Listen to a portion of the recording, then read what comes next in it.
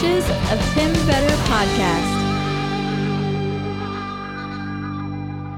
Greetings, Voyagers. Welcome to the Voyages of Tim Vetter podcast.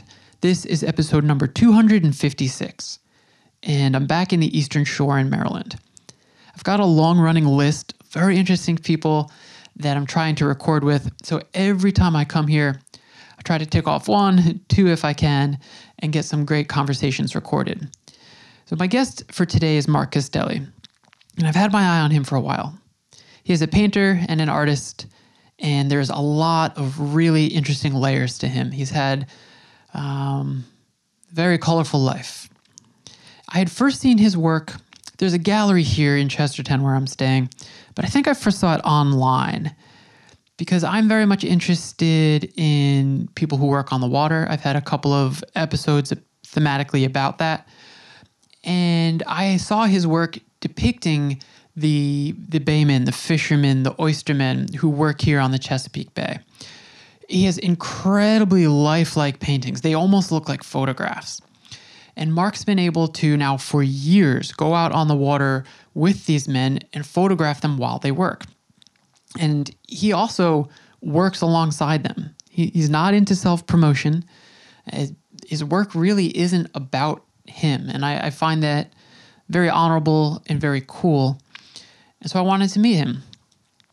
It was hard to get a hold of him. Marc, you are a hard man to get. There's a fantastic bookstore in here, in town here. And every time I visit, I buy stuff. I don't need more books. I'm like many books behind, but it's impossible not to go there because there's so much good stuff all the time, and they're constantly replenishing the books that get bought. So I'm always buying stuff. And I say that to say I was in town one day and I saw one of Marc's paintings, and the owner of the store, Tom, I was chatting with him and I was like, I've been trying to get a hold of him. Do you know him at all? And he's like, yeah, 1 second. And he writes down his email address. And so Marc and I had a correspondence back and forth, and I knew right away. I can always tell right away. You know, from time to time, I don't mean to disparage anyone, but from time to time, I'll reach out to people and I'll say, do you want to be on the podcast? And their first response is, well, how many listeners do you get? How many downloads do you get? And I understand that that's relevant to people who have something to sell or are trying to expand their reach. And it may sound defensive, it sounds like I don't have a lot of listeners, to say that that's very off-putting to me. And often the conversation doesn't go any further than that. As soon as somebody says, it depends, how many listeners do you get? I'm just like, okay.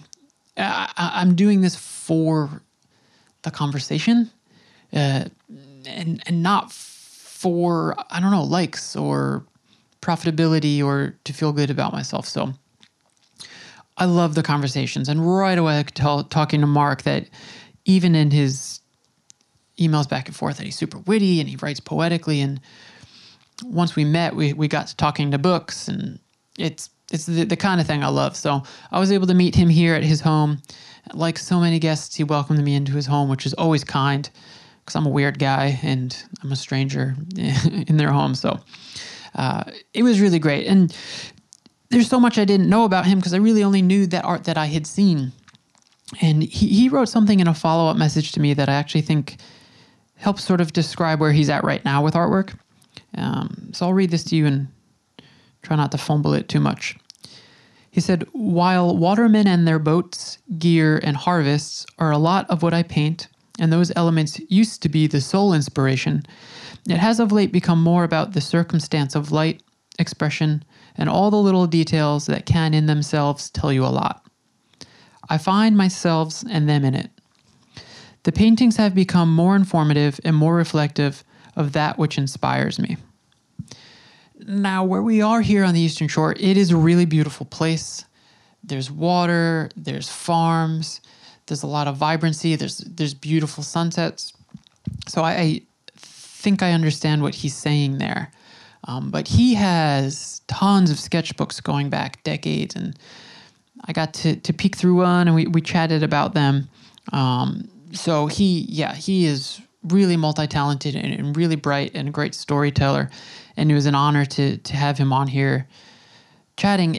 I asked these questions that probably could have in themselves been an entire podcast, just the one question. So we'll have to do a follow-up because there's so much more to talk about. And even though this one was about 2 hours, so yeah, we'll have to do another one. There's a gentleman that's mentioned in our conversation, and I think we actually described who he was before I was recording, but he comes up a few times, and I wanted to mention his name is Mr. Peter Franchot, or maybe it's Francho. He is the longtime state comptroller in these parts around here, and he's going to be running in the gubernatorial race in 2022. And I just wanted to clarify who that was because that's a name that you might hear and go, hey, who is that when we're talking? But otherwise, I think this is one of those conversations you need to sit down with like a notepad because there's a lot of Easter eggs. We talk about books and artists and authors, and I think you would be remiss to kind of miss those. So write those down and then hit up your local library or your local mom and pop bookstore and load up on all those Easter eggs that we talk about. All right, folks, I am going to stop blabbering on and on here. Enjoy this conversation with Marc Castelli.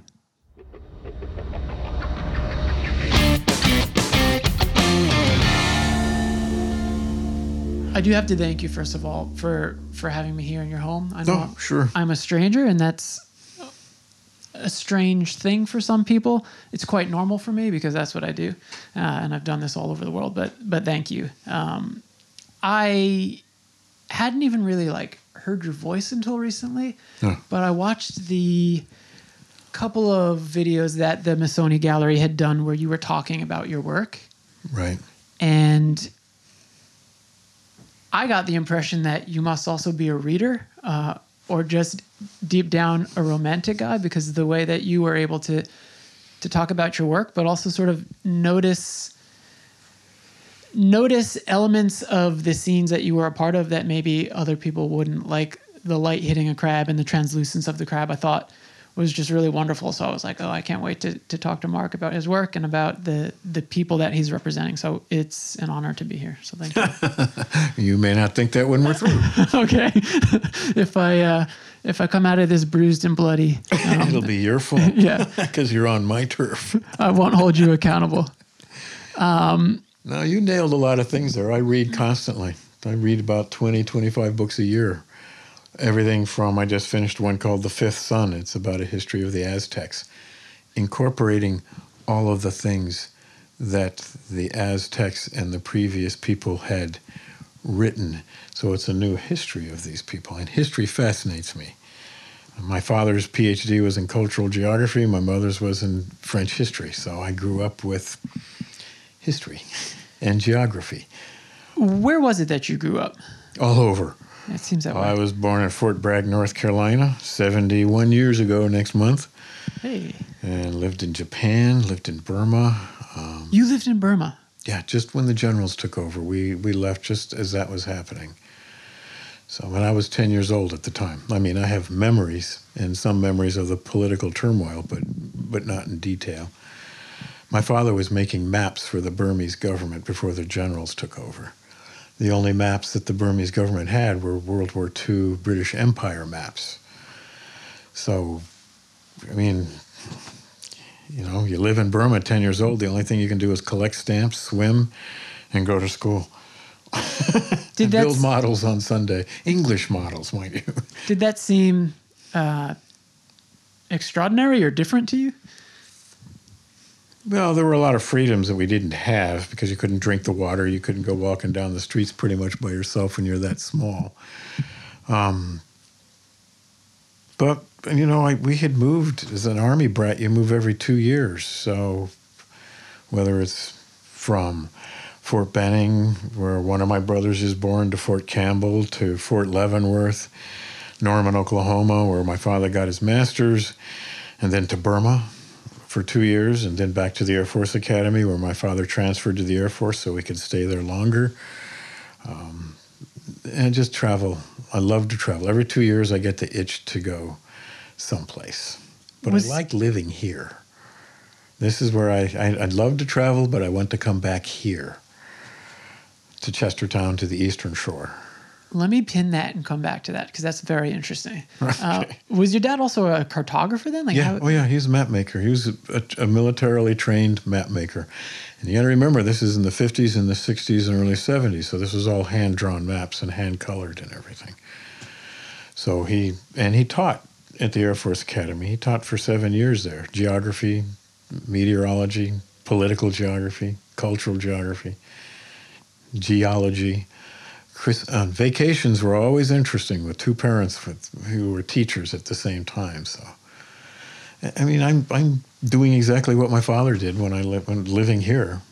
So, for some reason, Burma just fascinates me. I had read, gosh, I can't even remember the author now. I'll have to tell you afterwards. But I had read a history or as concise as it could possibly be, a political history of Burma, and it's so insane, like how much it's changed from decade to decade, how many different identity groups and ethnicities, and how it was pulled in so many different directions between China and England, and it seems like an incredibly beautiful place, but also a place that's just had such a tumultuous history. Oh yeah, always so many invasions. When we were there, they were exporting rice. They were one of the largest exporters in Southeast Asia. Now they have to import it.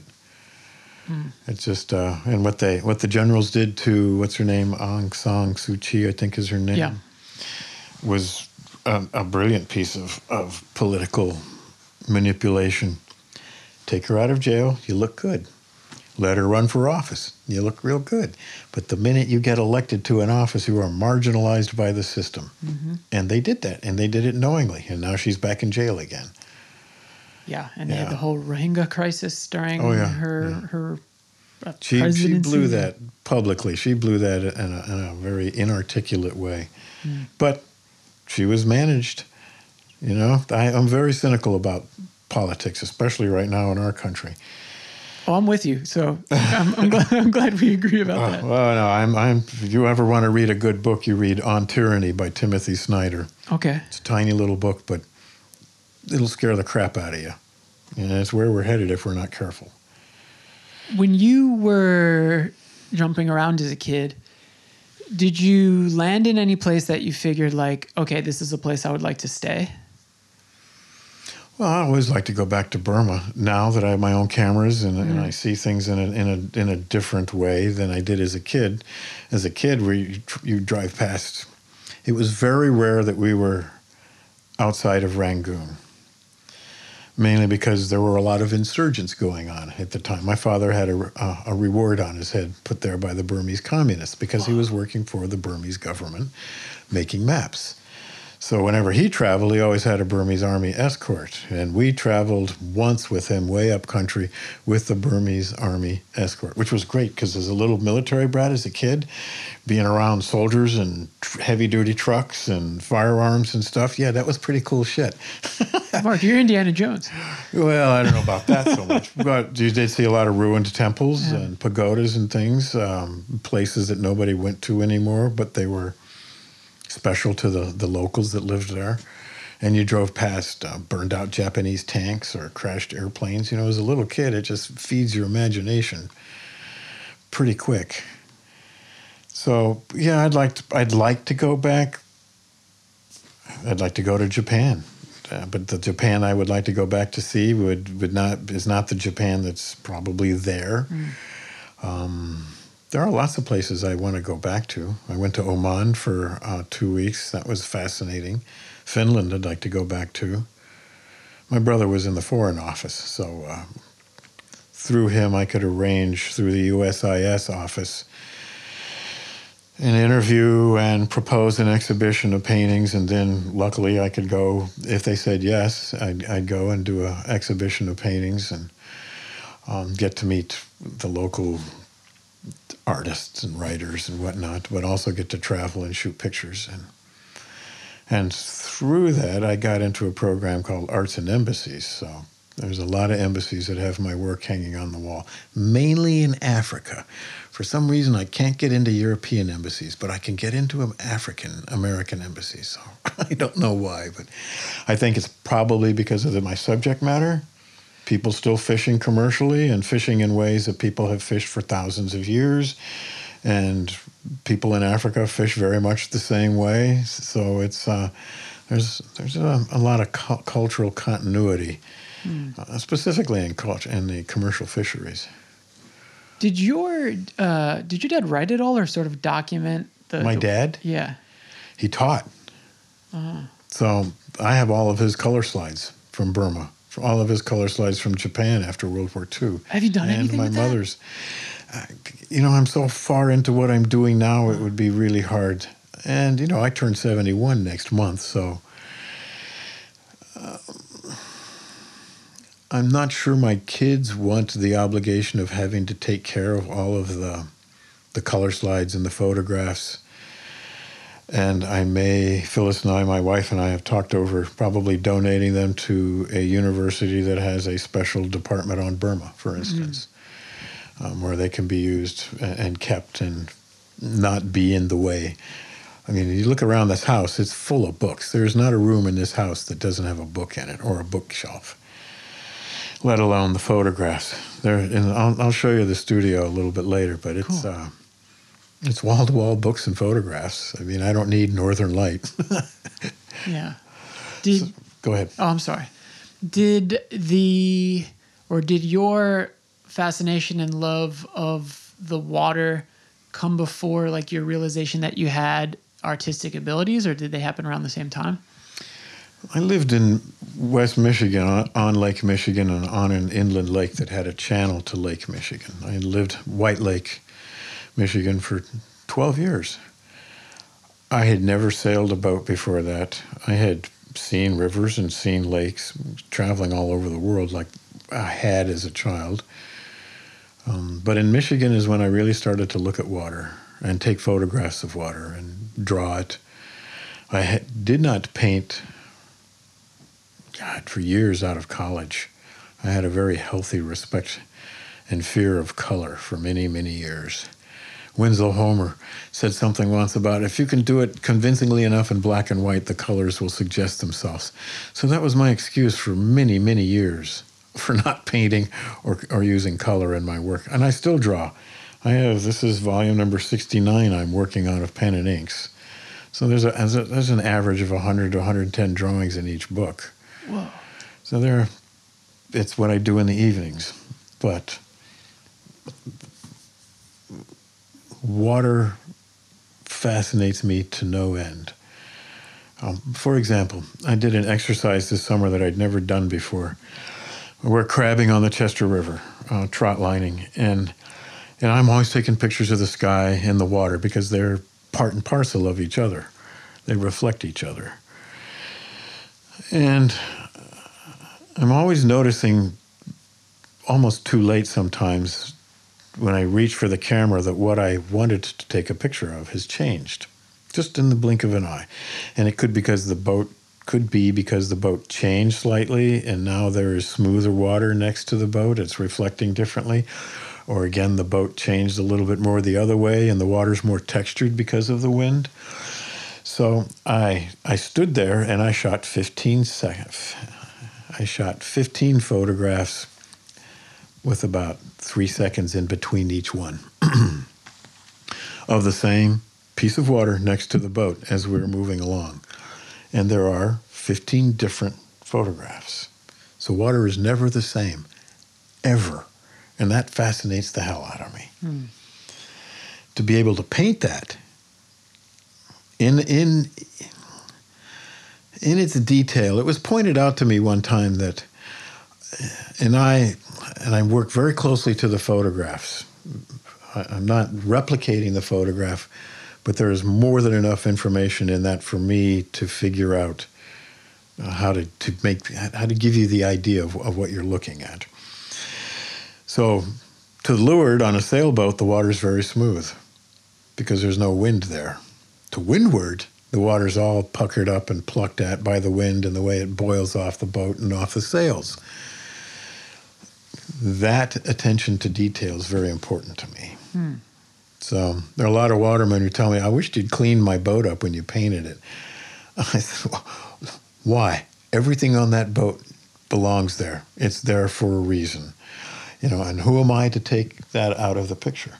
Who am I to change the light in the clouds or take somebody out of a picture, which I've done because they've pissed me off, but that's a whole other part of what I paint.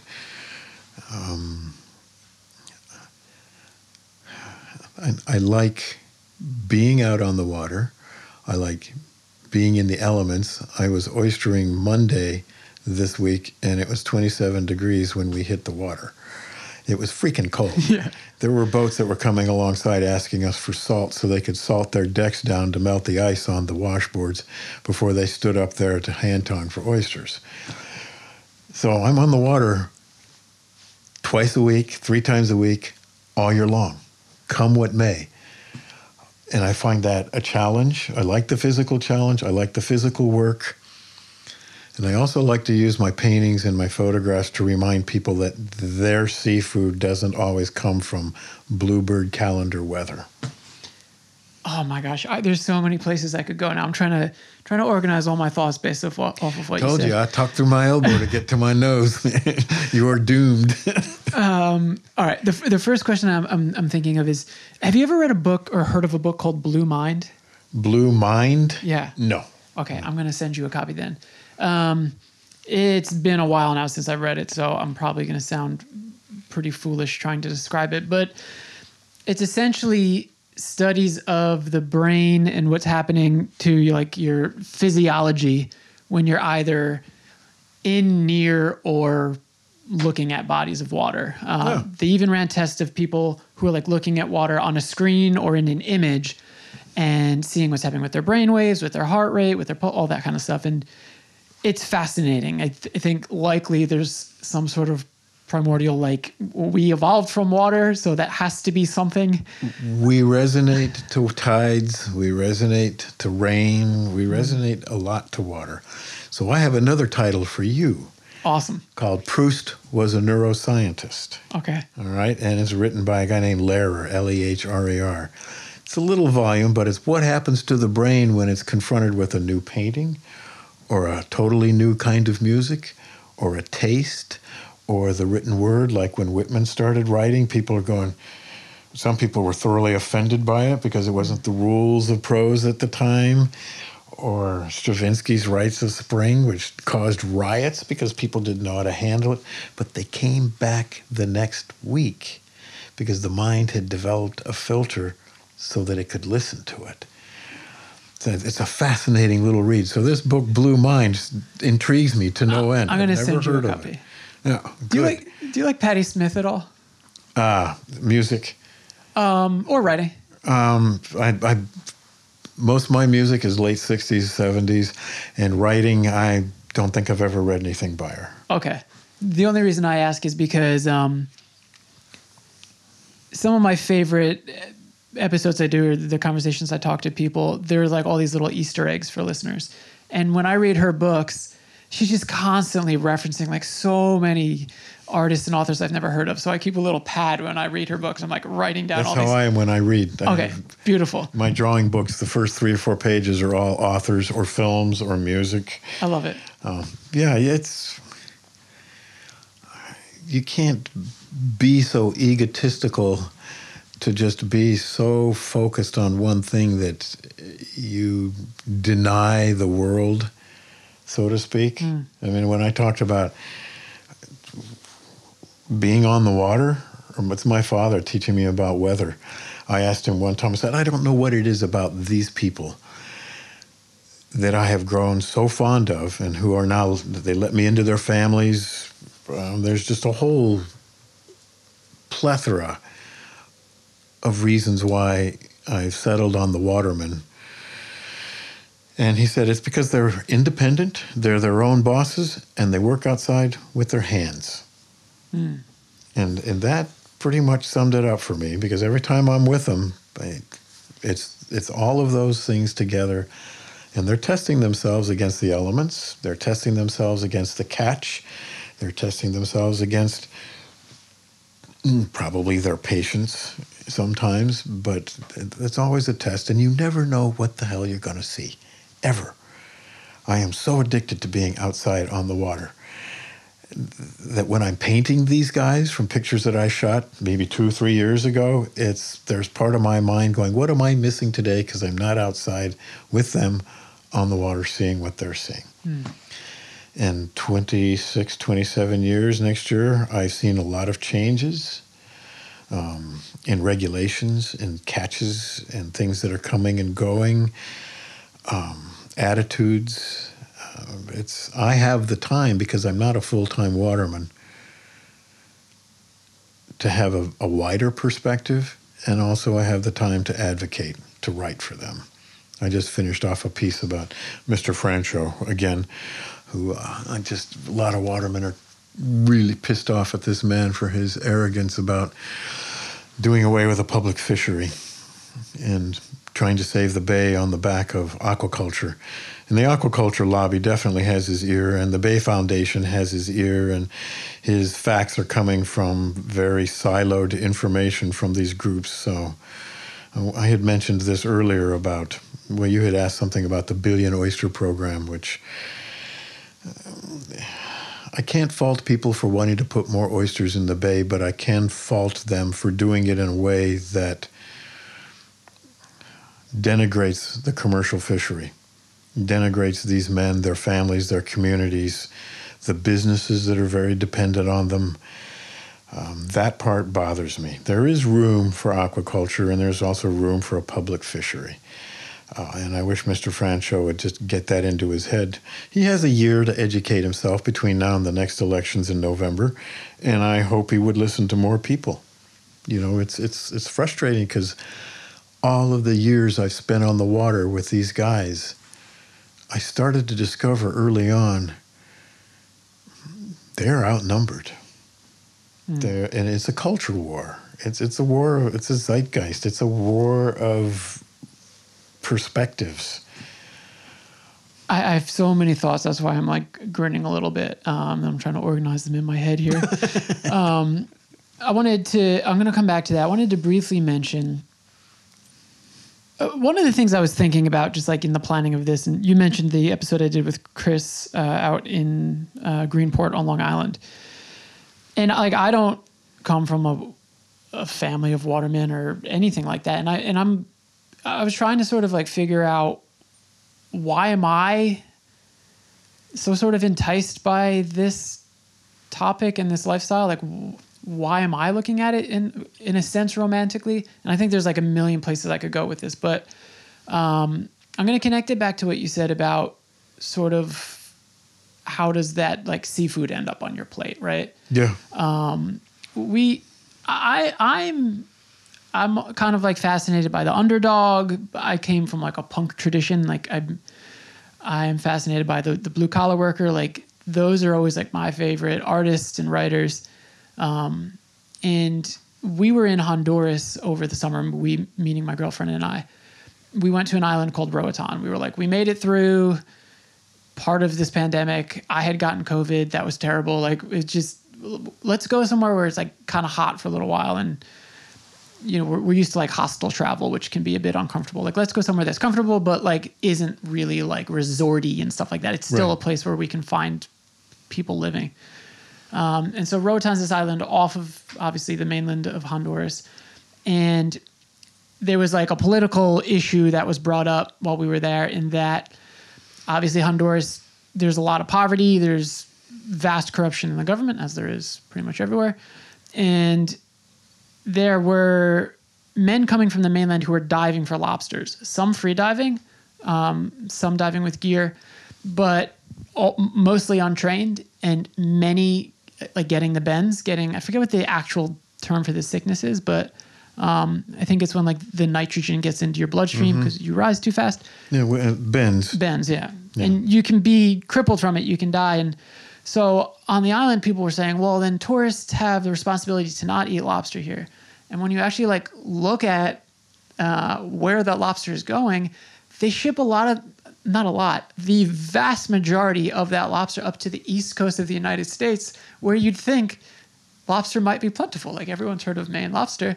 And it was interesting to me because I've eaten plenty of lobster, but never once have I thought that there might be somebody who was just trying to earn a living for his family in Honduras who is now crippled for life going down for that lobster that ended up on my plate. Yeah, there's a lot of, where do you draw a line? Yeah. That's I know a lot of lobstermen, and one in particular up in Winter Harbor in Maine, and I pay attention through National Fishermen about what's going on up there, shortages or gluts, or when the Canadians are starting to dump on the market up there. There is no clean, how much can you live with? How much of yourself can you live with? Whenever I'm in a restaurant and I see oysters on the menu, I ask if they're aquaculture or if they're wild caught, and you see this veil drop across their face about, well, what do I tell them? And as soon as I see that, I go, I think I'm going to go for the fried chicken. Even though chicken on the shore is one of the major polluters of the watershed. When I ask about crab, is it local or is it imported? Is it from North Carolina or Virginia? I mean, some years there's not a lot of crab up here, and this past season was pretty thin on crab for quite a while. I mean, bushels off the boat were going for $200. Whoa. Yeah. So you didn't need to catch a lot of crab to have. If you caught 5 bushels, which would be normally a pretty poor day, but if you got 5 number ones, you had $1,000 day. I know guys who've been on the water for 40, 50 years that said they have never made so much money off of so few crabs in their life as they did this past season. So Phillips Seafood, major importer of blue crab from Vietnam, Thailand, Indonesia. Well, that didn't help here any. Maryland doesn't protect its seafood industry as well as some of the other states do. For rockfish, Maryland oysters leave this state and all the shell goes with it. Shell's going to become a huge issue for replenishment, which is the oyster part of planting and reseeding. And then you have restoration, which is the eco-environmentalists like the Bay Foundation, for instance, and Coastal Conservation, which is a fishing organization. And I have no idea why in the hell they're so political about oysters, but everybody wants shell, and that shell's leaving the state. And the only way we can have shell in this state again, instead of leaving it, is to have more shucking houses. There's only like 2 shucking houses on the Eastern Shore, and we have an amazing number of oysters right now. Aquaculture makes its own deal about shell. They'll sell it to restaurants and they get their shell back. So they're kind of this nice self-feeding loop that they're into. Though last year, during the pandemic, aquaculture oyster is 3 inches and less. That's their shell, open shell market, half shell market in restaurants, cigar bars and whatnot. Well, because of the pandemic, the market dwindled. Their oysters grew to 4 inches, too big for their market. Now what do? Is that like a people wanting like white eggshells type of thing? It's just like preference and like it's a preference, aesthetic. Yeah. I mean, some people like just a 3-inch oyster. We'll give you an oyster about that big. It's perfect for slurping. Okay. 4-inch oyster is a little bit bigger. Anything bigger than that, you basically want to chop up in soups or in stews and things, or just with bacon oysters. I forget, casino is what they call it. Those people in aquaculture were stuck with their oyster, this 4-inch oyster. The Pew Foundation stepped up and bought all their 4-inch oysters and then dumped them on the sanctuaries. Nothing ever came the way of the public fishery because their market dwindled. Nothing. So now here is Mr. Francho, who I'm going to beat like a dead horse, wants to use aquaculture as the dominant oyster business, and they couldn't meet the market demands because their oysters grew too big. I mean, there's a really weird imbalance here that's going on. So when you are concerned about where your food is from, God, where do you draw the line? Yeah. I mean, my son, when we first moved here, we were renting a farm outside of town. Dam Creek Farm on Wilkins Lane. And they planted soybeans and they planted winter wheat. I love watching the wind on winter wheat. It's like watching the wind go across water. It's just, and one night, I used to have an old video camera. I put the tripod up out in the driveway, put the camera on, full moon, and you could watch the wind just blow across the water, the winter wheat. It was remarkable. But my son, who has a particular way with words, he builds models too. These boat models are his also. He lived on Tangier Island for 6 years. He's got the bug too. Okay. He confronted by a vegan who's into soy, and my son said to him, "So you don't eat meat, but you eat a lot of soy-based products?" And the guy, and whoever it was, would say yes. And he goes, "Have you ever seen a harvester? Have you ever seen a harvester cutting soybeans?" "No." "Did you ever think of all the little animals that get chopped up in that harvester?" "You have blood on your soybeans." Yep. And that killed the conversation. Yeah. But where do you draw the line? You're talking about these lobsters from this island off of Honduras. They need to make a living. What is it that's wrong with their government that they can't support that fishery in a way that those guys aren't killing themselves, and also find a way to buy those lobsters and consume them there in the restaurants and whatnot? And there's a lot of questions wrapped up in that. I said earlier, I talked through my elbow to get to my nose. No, I love it. It's so inextricably interwoven, all of these questions that you have with other larger questions. Yeah. I'm curious about, you were initially teaching, right?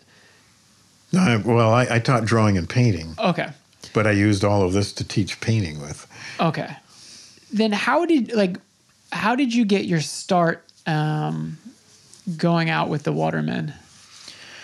Whew. It's a good story. Oh, I'm ready for it. All right. It's a remarkably foggy, I think it was like January, November day. So you've got late November, it's cold. It's cold enough for several, when we moved here, there was ice on the water very early in the year, 95, 96.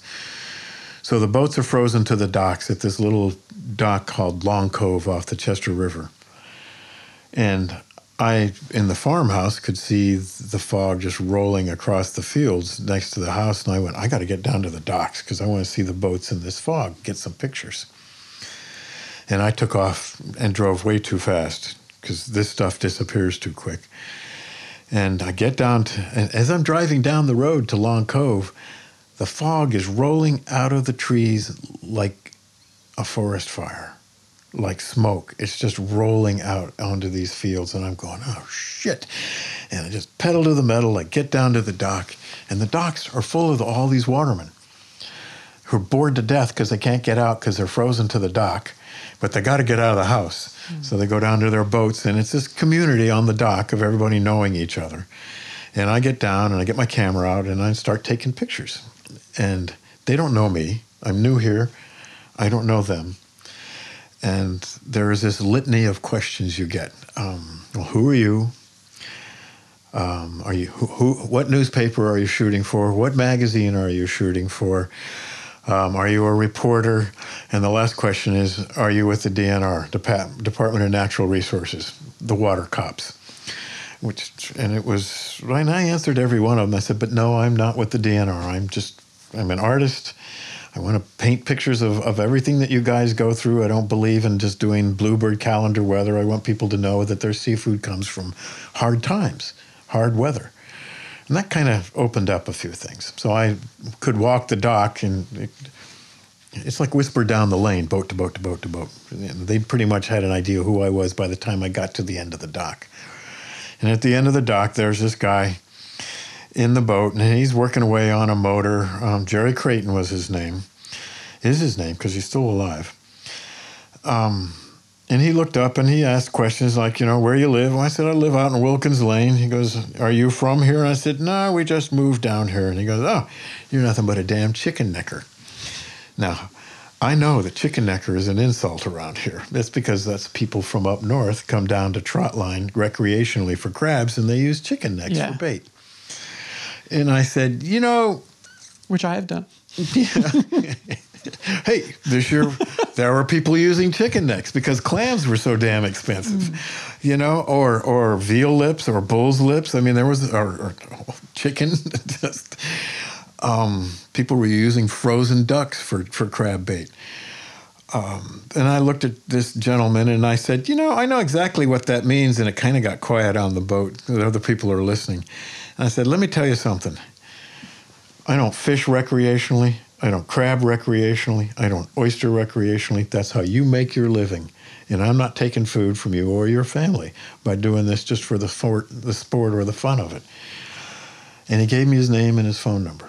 He said, come April, call me and we'll go out crabbing. And that was my first invitation out. It expanded later that year.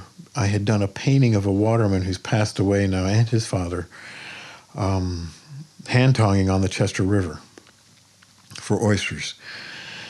And he was getting married, and all the ladies, all the wives and girlfriends of watermen got in a car, and they raised money, and they came to the back of the farmhouse we were renting and introduced themselves, and they told me that they wanted to buy that painting as a wedding gift for the son that was in the painting. And I said, well, I'll give it to you at a special rate. And it's still a special rate I have. I said, you can have the painting for $200. And it's even framed, and I'll throw the frame in. And this is way below gallery value. And they were more than pleased. And I said, it's great. So kind of another inroad into what I'm trying to do, establish myself in a way that's, I'm not an interloper. I'm not a young kid that's just starting out and using these people for, my economic advantage or my artistic career. I want to know these people, and I want to be with them on the water, and I want to do what they do so I can understand what it is I'm painting. And I can tell their story through the paintings. So I got invited to the wedding reception after they got back from Las Vegas. And there I got 5 or 6 phone numbers and names of boats and people. And it just kind of, word got out about what I do, why I do it, how I do it. And I don't show up on the boat with big sketch pads and easels I do not want to be intrusive. So much so that my first set of oilskins were yellow. And when I got on the boat and I started painting from some of these pictures, I kept seeing this yellow cast, and it's like, oh shit, these guys don't wear yellow oilskins. So I bought my green oilskins. Now there's no light announcing my presence on the boat, and also visually to other boats. I'm part of that crew just visually. I've been called everything from S. Stop Fitzgerald to, the photo banger, Mr. Kodak, But that's how I got into this. And then being on the boat with them for so many hours every day, because whatever happens, I'm not like some photographers who have their own little boat and go out and shoot in perfect light conditions and then go home. I shoot through the whole arc of the day, the sun. And it gives you all kinds of different things to see at different times, and textures and faces and body language. Is it a good day? You can see it in their posture. Is it a slow day? There have been days when I've been out drift netting and we haven't caught anything in the net. And I took a lot of pictures, but I won't paint from them. There's an ethical line where I can't make money off that day that they didn't make money. Wow. So I have days where nobody caught anything. I have some pretty nice pictures, but I'm not going to do that. And they know that. It means a lot to me that they know that, because every time I get off the boat, they said, call us anytime. And and I do. It's like I said, I'm on the water 2-3 days a week. I guess I have what you would call like a rudimentary knowledge of the trade and the community, but through the bit I've read and the people I've talked to, it seems to, I don't know if subculture is the right word, but it seems to have its own culture. Oh, yeah. Because it's like-minded people, or at least people who are living and working in the same way. So I would imagine maybe they might have had a bit of trepidation initially about sort of letting you into that circle. The trust levels, and there are a lot of books written about the Eastern Shore, a lot of books written about watermen where the gentleman has written the book and then he's not welcome back to where he spent his time. He betrayed trusts. I have notebooks full of stories. And they get nervous when I write these down on the boat sometimes, just real quick thumbnails. What are you going to do with that? I said, well, I'll get home and I'll flesh it out. And then I'm just going to put it away. These will be stories that our great-grandchildren will want to hear. And even if you were breaking the law in the story, it's not going to hurt anybody. And it is a time capsule of what you've done, what you're doing, what you've been through, and how times have changed. And they let me do that. One of the many things I think that I like when I look at your work is that I was thinking for some of these men, the scene that you're depicting to them must seem so, I don't mean to be insulting when I say mundane, but maybe regular. Like I've done this thing 1,000 times, but this is the scene that you're choosing to depict. And it does turn into a beautiful image, but to them, it must just seem like, why are you interested in this? It is. And the flip side to that is sunrises, all right? They're focused. They're on the boat. They're focused on the gear. They're focused where we're going to work. And I see the sunrises. And a lot of times I'll show them a picture of the sunrise, and it's like, I didn't know. But I see the sunrise. And one year Carla did this just amazing thing. This was pretty early on, late 90s, early 2000s. She's a gallery owner. Yeah, Carla Masoni. We've been in a partnership for it'll be 27 years next year. It's a very long time for artists in a gallery to be together. Yeah. And I trust Carla implicitly with my work and my reputation. She's a wonderful, wonderful person. She gave a reception for watermen only and their wives and their kids and aunts and uncles and whoever else came along. And it was one hell of a time. I mean, it was just all watermen. And we had to shoo them in off the sidewalk because the gallery's not their normal venue. It's not their normal place to go visit. And once inside, though, and they could just see pictures of themselves at work and other people at work and start telling stories about each other or about its days and whatnot, it was very, and it still is very valuable to me that the work meant that much to them. Once they got in and passed their initial reticence, that they could relate to it, that they could see that I got it right. I didn't change anything. I didn't take anybody off the boat, though sometimes I threaten, you piss me off, I'm going to paint you out of the picture. But I've only done that to log canoe people, not watermen. So they are bemused, is a good word, at what I shoot pictures of while they're working. But you also have to remember a lot of these men and their families don't have pictures of them, what they're doing. So when I'm done, I print up 4 or 5 good photographs of them at work to put in their scrapbooks or to frame and put on their walls. So when their grandparents, and they can tell their grandchildren, this is what it was. It's changed, but this is what we did. This is what I did. And that means a lot to me. And I probably give away between $45,000 and $50,000 worth of paintings a year to families whose brothers passed away or a father. It's another way I can say thank you. It's an industry that's in decline in terms of the numbers of people doing it, right? It's changing. I don't like the word decline. Okay. It's changing. Climate change. We have fish in the upper end of the bay right now that normally are South Carolina South fish, like pompano, Spanish mackerel. I mean, a lot of different kinds of fish right now. So through regulations, it's changing.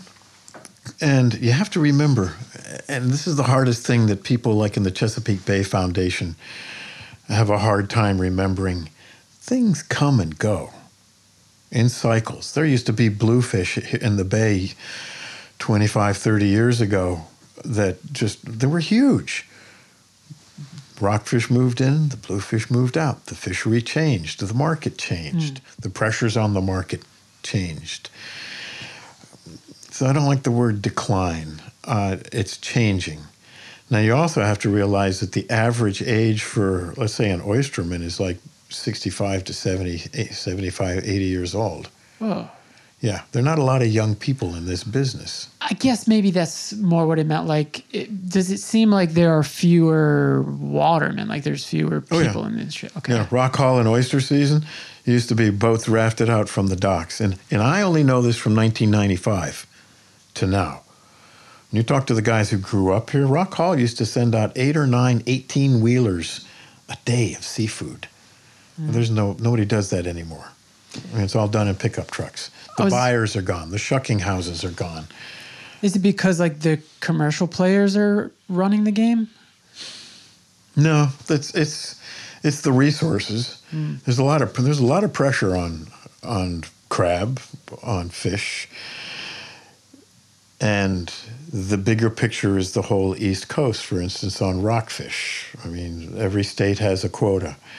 Rockfish swim up into the Chesapeake Bay to spawn. It's one of the few major spawning areas for the whole East Coast. So the spotlight's on the Chesapeake Bay and how many fish can we afford to lose out of the Chesapeake Bay to the commercial fishery.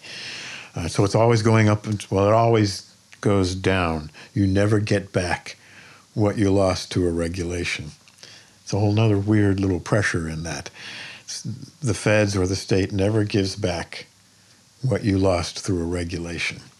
And I said earlier, things come and go. Fish come and all of a sudden they're all over the place. And then they go away. Oysters, God, we've got the last 2-3 years, just exceptional natural recruitment, which means oysters propagating themselves. And then there's also the enhancement through buying spat on shell and planting. But been a hell of a year this year. People have been getting their limits within. You're allowed 2 limits on a boat, depending on the gear type. Hand tongs, 10 bushels per license, 2 licenses a boat. It's the same way, I think, for power dredging. Patent tong is 12. Skipjacks get 100 a day. I've been power dredging and I've been hand tonging, and we have gotten our limits within an hour, hour and a half, 20 bushels.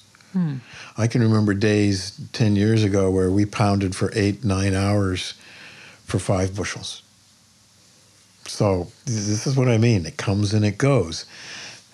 Well, the Chesapeake Bay Foundation has the ear of a one-party legislature. It's Democrat Senate, Democrat House in Maryland. Makes it very hard to find any kind of balance.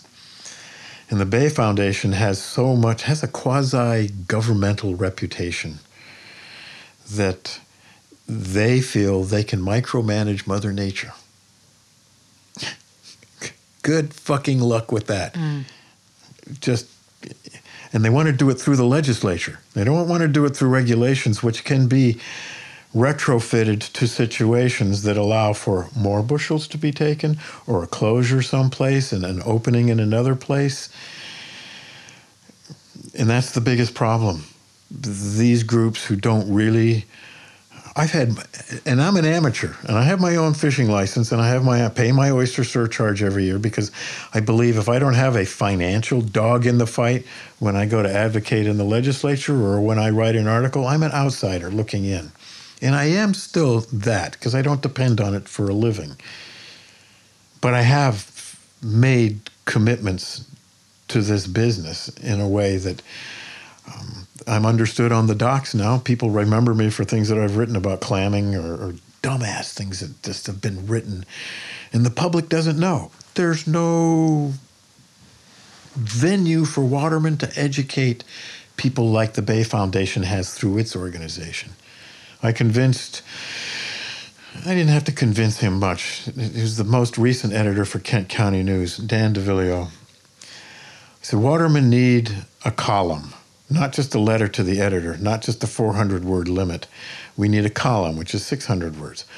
And we call it The View from the Washboards, and I started it. And any waterman is welcome to write an opinion about what he's experiencing in the commercial seafood business.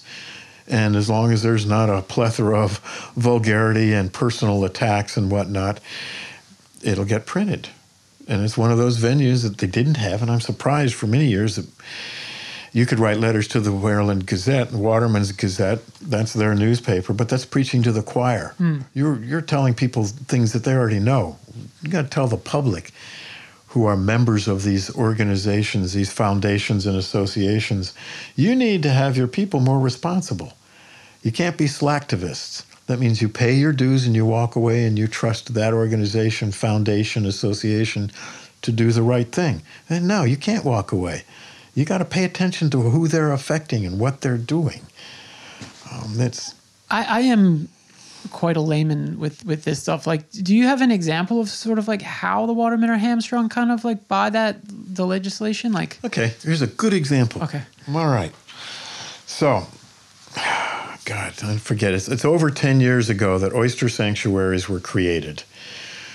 And it was something done through what's called the Oyster Advisory Commission, created by Governor O'Malley, because he really wanted to see oysters grown like clams, which is an impossibility, but I digress there.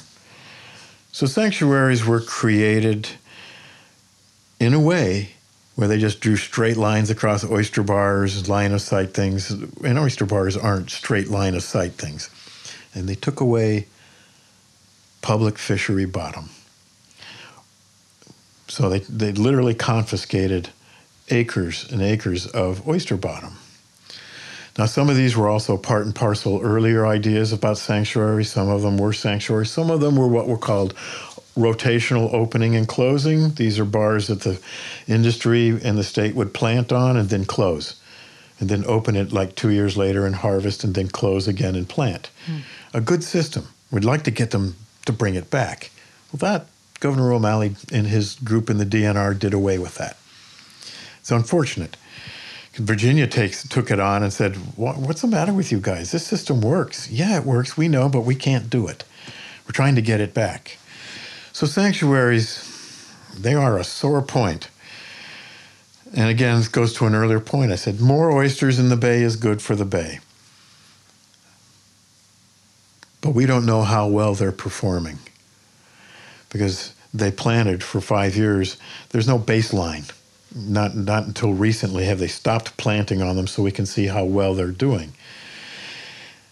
What we would like, and there are sanctuaries that are not actively managed. So they're not planting on them. They're not cleaning them. They're just letting them be. They took this bottom away, and they're just letting them be. Fingers crossed that the oysters are natural recruiting and that they're expanding. That wasn't the original purpose for sanctuaries. They were created to be, quote unquote, breeder reactors for oysters, where you could come in and you could gather them up and then you go plant them on other sanctuaries. You could plant them on other bars that were going to be opened and closed. They were supposed to be like the bank that you could come to and make withdrawals, but keep planting on. Well, the Bay Foundation got a hold of that idea, and it was like, no, we think these should be habitat for fish and for other marine wildlife and everything. Well, you just screwed several thousand people out of a business here. It has to be scaled down. That goes into your wording about decline. So we got this idea on one sanctuary. It was proposed through the Oyster Advisory Commission, and it is a commission that hands down ideas on a consensus basis. 72 to 75% have to agree to the idea. And then it goes to the legislature.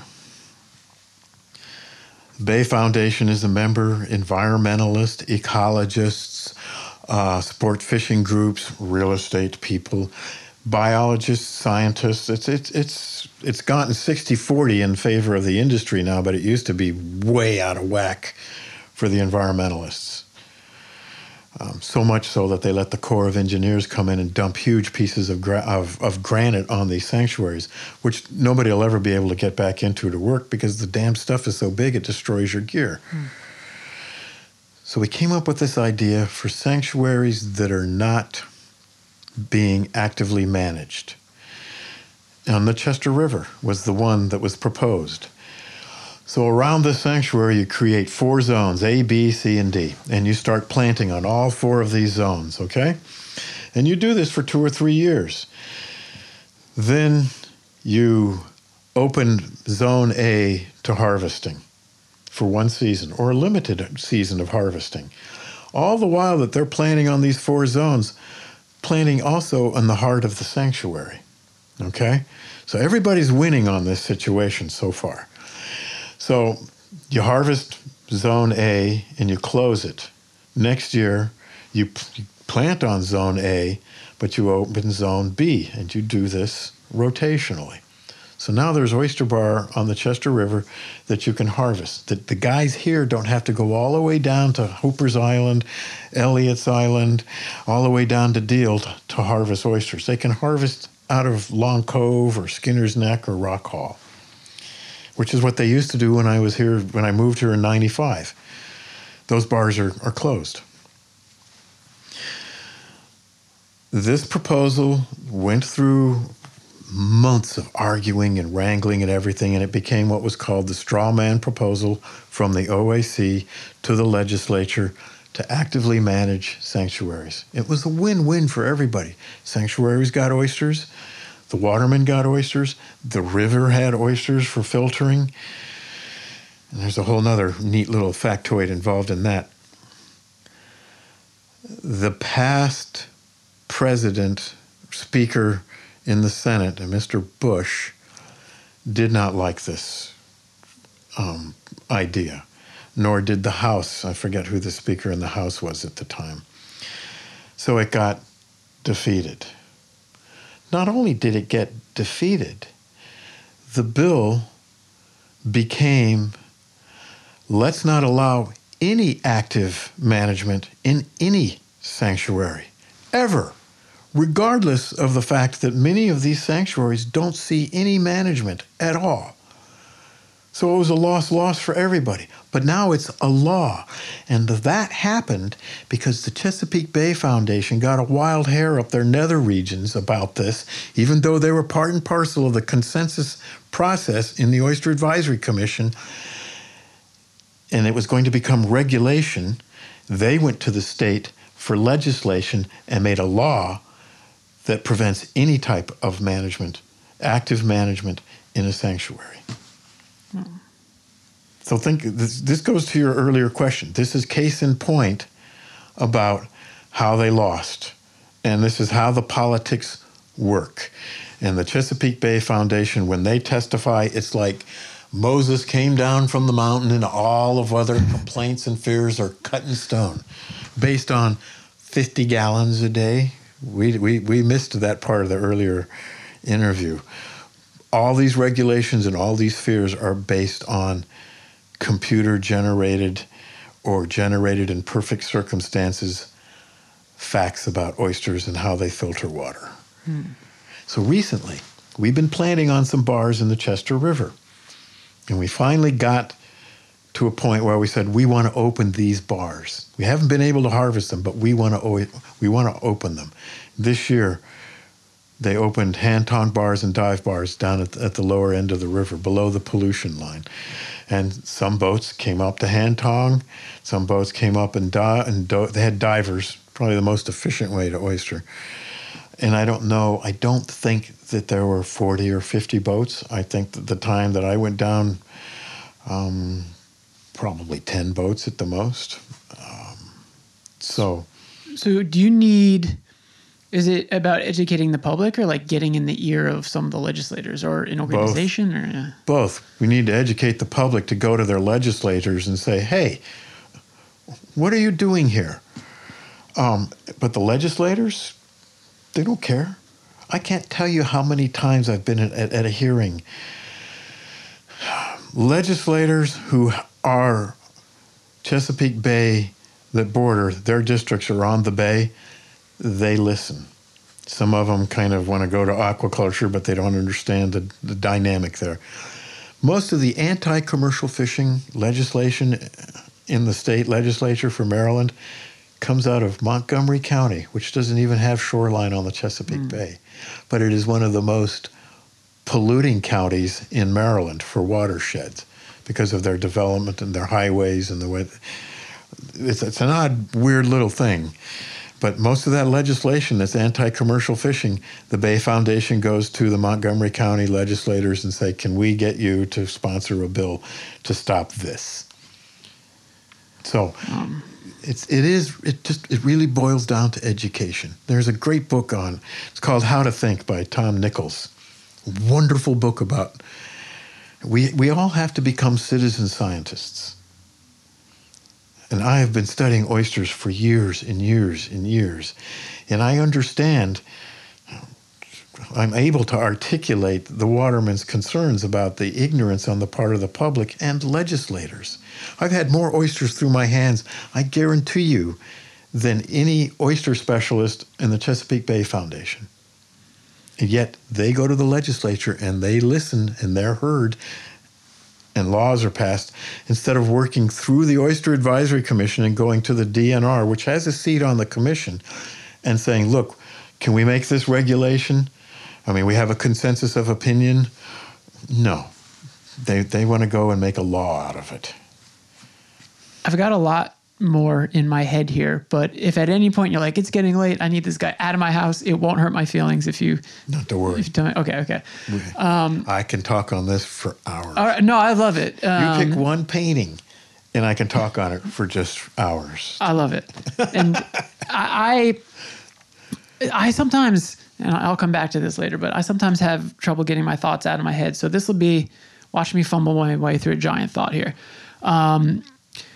Normally, I actually everything is political in a sense, but I tend to stay away from talking about left-right politics. I never really talk about COVID because you could turn on the TV and see that, and I'm just always bored with it. What a nightmare. Yeah. But I am going to talk about my own politics for a second because it's going to lead into my bigger thought. I became politically aware. So I'm 35.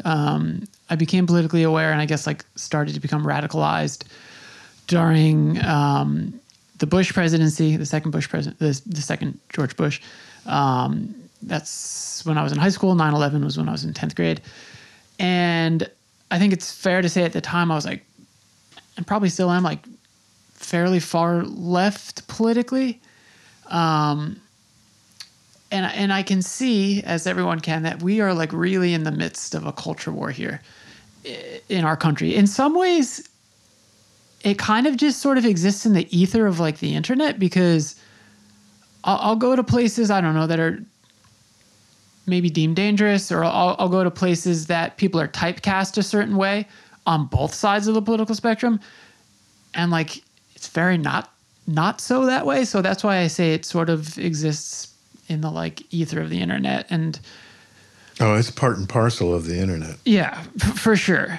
And so the more I've done this and the more I've traveled and the more I've talked to people, the more I'm starting to see how it's often working class, blue collar people with specialized labor that is very important and has always historically been important to this country, that often get typecast as backwards or ultra conservative or ignorant.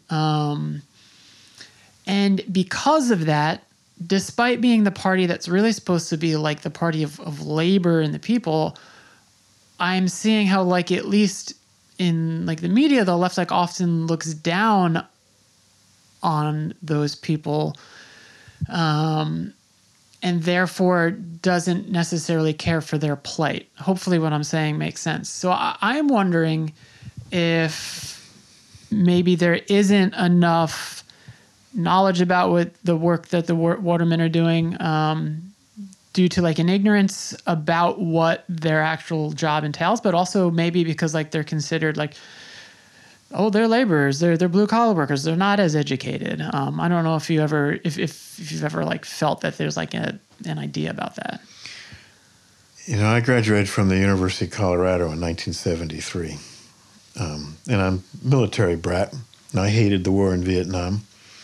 I was very political in high school, underground newspaper, SDS.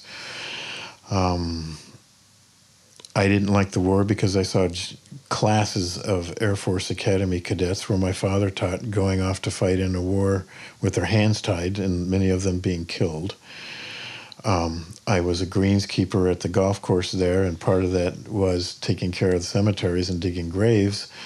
So I Wow.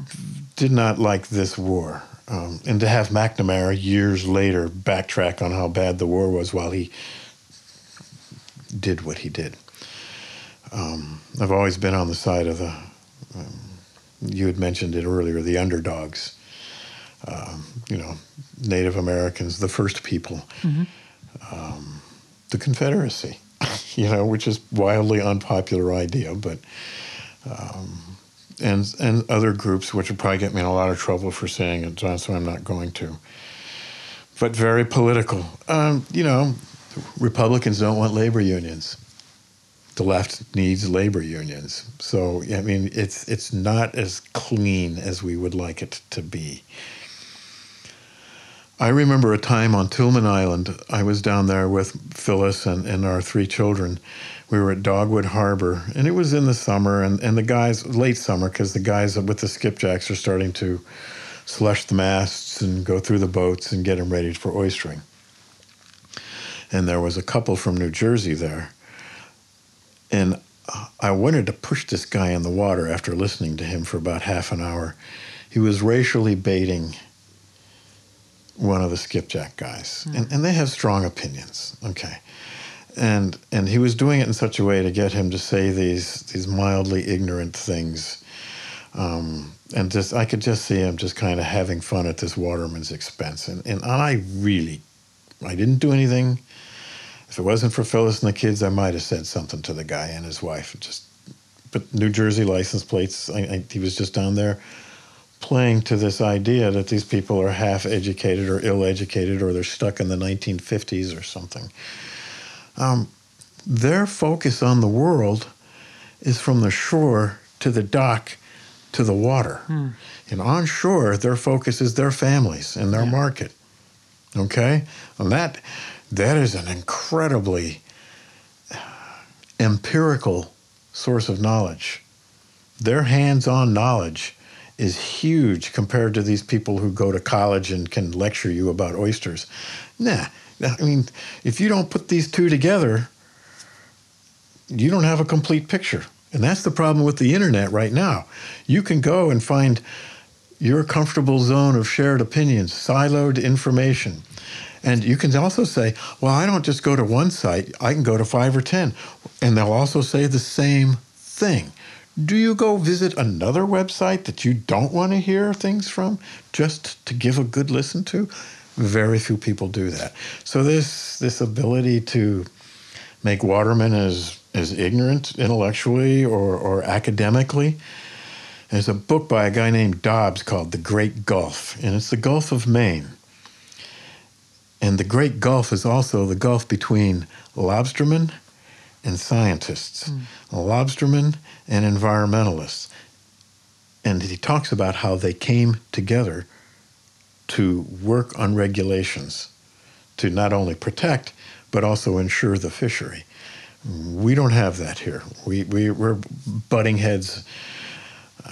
It's kind of weird.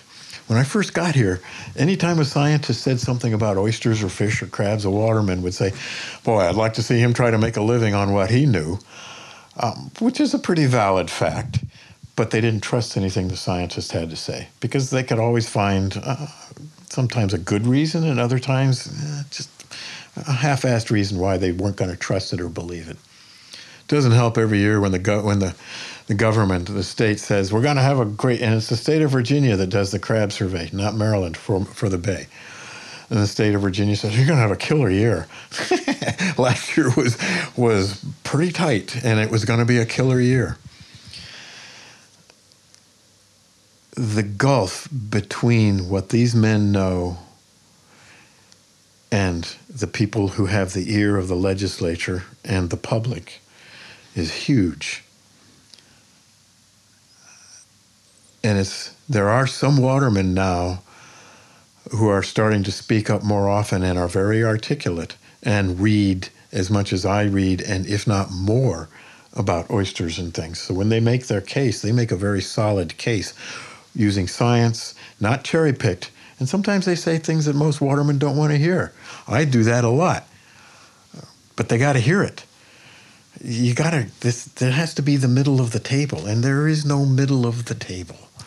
I think a good comparison to the point that I was thinking of is West Virginia. And I think if you just say West Virginia, probably a lot of people, immediately your brain's making connections and you're having thoughts about who's living there. So I think probably a lot of people would be surprised to know that it's a democratic state because it's a union state. It's a mining state, and the mining unions were very important in protecting the workers. Coal miners just told Mr. Manchin, their senator, why did you not go for this Build Back Better vote? Because we need that. And so, what I was thinking of was, I think, one of the ways that Trump was able to use like populism to get elected was that he talked about those people. And I remember very specifically, you can go and listen to this, like, and then I'll drop the politics, but I think it's related. I remember, listen, I don't want pollution. I don't want environmental degradation. I don't want global warming. And I remember right before that election, Hillary Clinton went and said, like, we're going to move away from coal. And okay, but if there are entire communities in the state that are built upon that, and you're not offering those people an alternative, right, then they're completely fucked and they're not going to vote for you. Right. This is like the lumber industry in the Pacific Northwest. Right. But instead, we don't look at it that way. We look at those people as, oh, they must not be voting for her because they're Republicans or they're misogynists or they're this or that. Oh, yeah. And it's like, no, you're just not caring about the labor. And so I guess I may be fearful of, if we're legislating out the watermen, that, like, will people care? So it's a good point. Mr. Francho wants to do away with the public fishery. Just the oystery part, okay?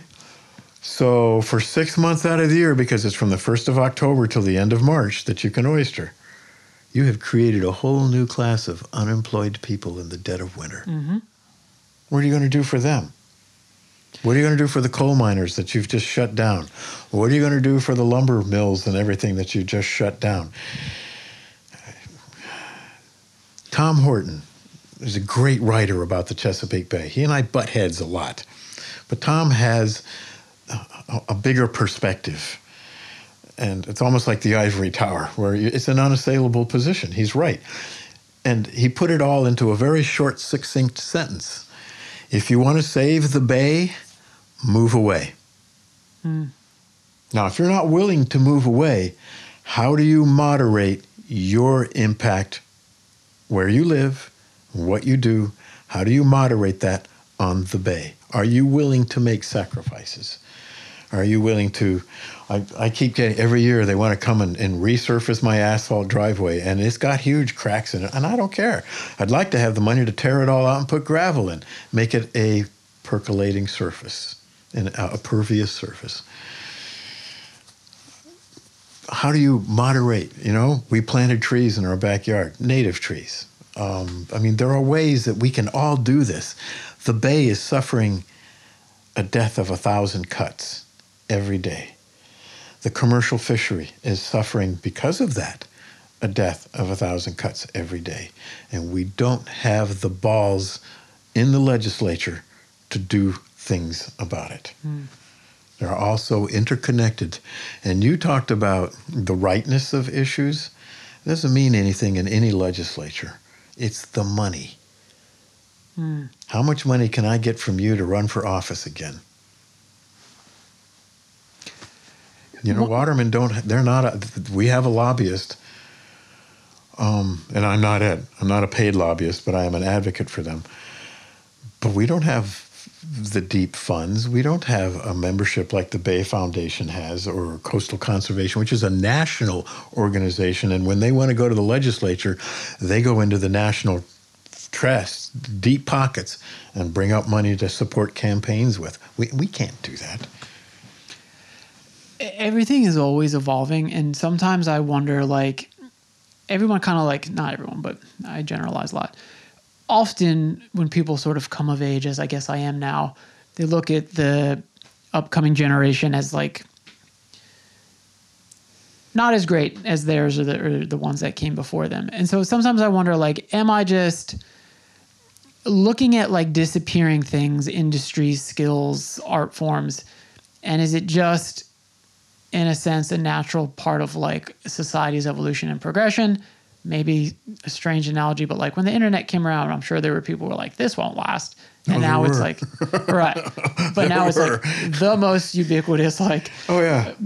But so I guess the point I'm going to is like, I was thinking in crafting some of these questions, and we've addressed a lot of it so far, but like, what is lost if this industry is changing? Or is, like you said, people will eventually be aged out, and if there's not a workforce behind them that's going to take over the jobs, and the industry is going away.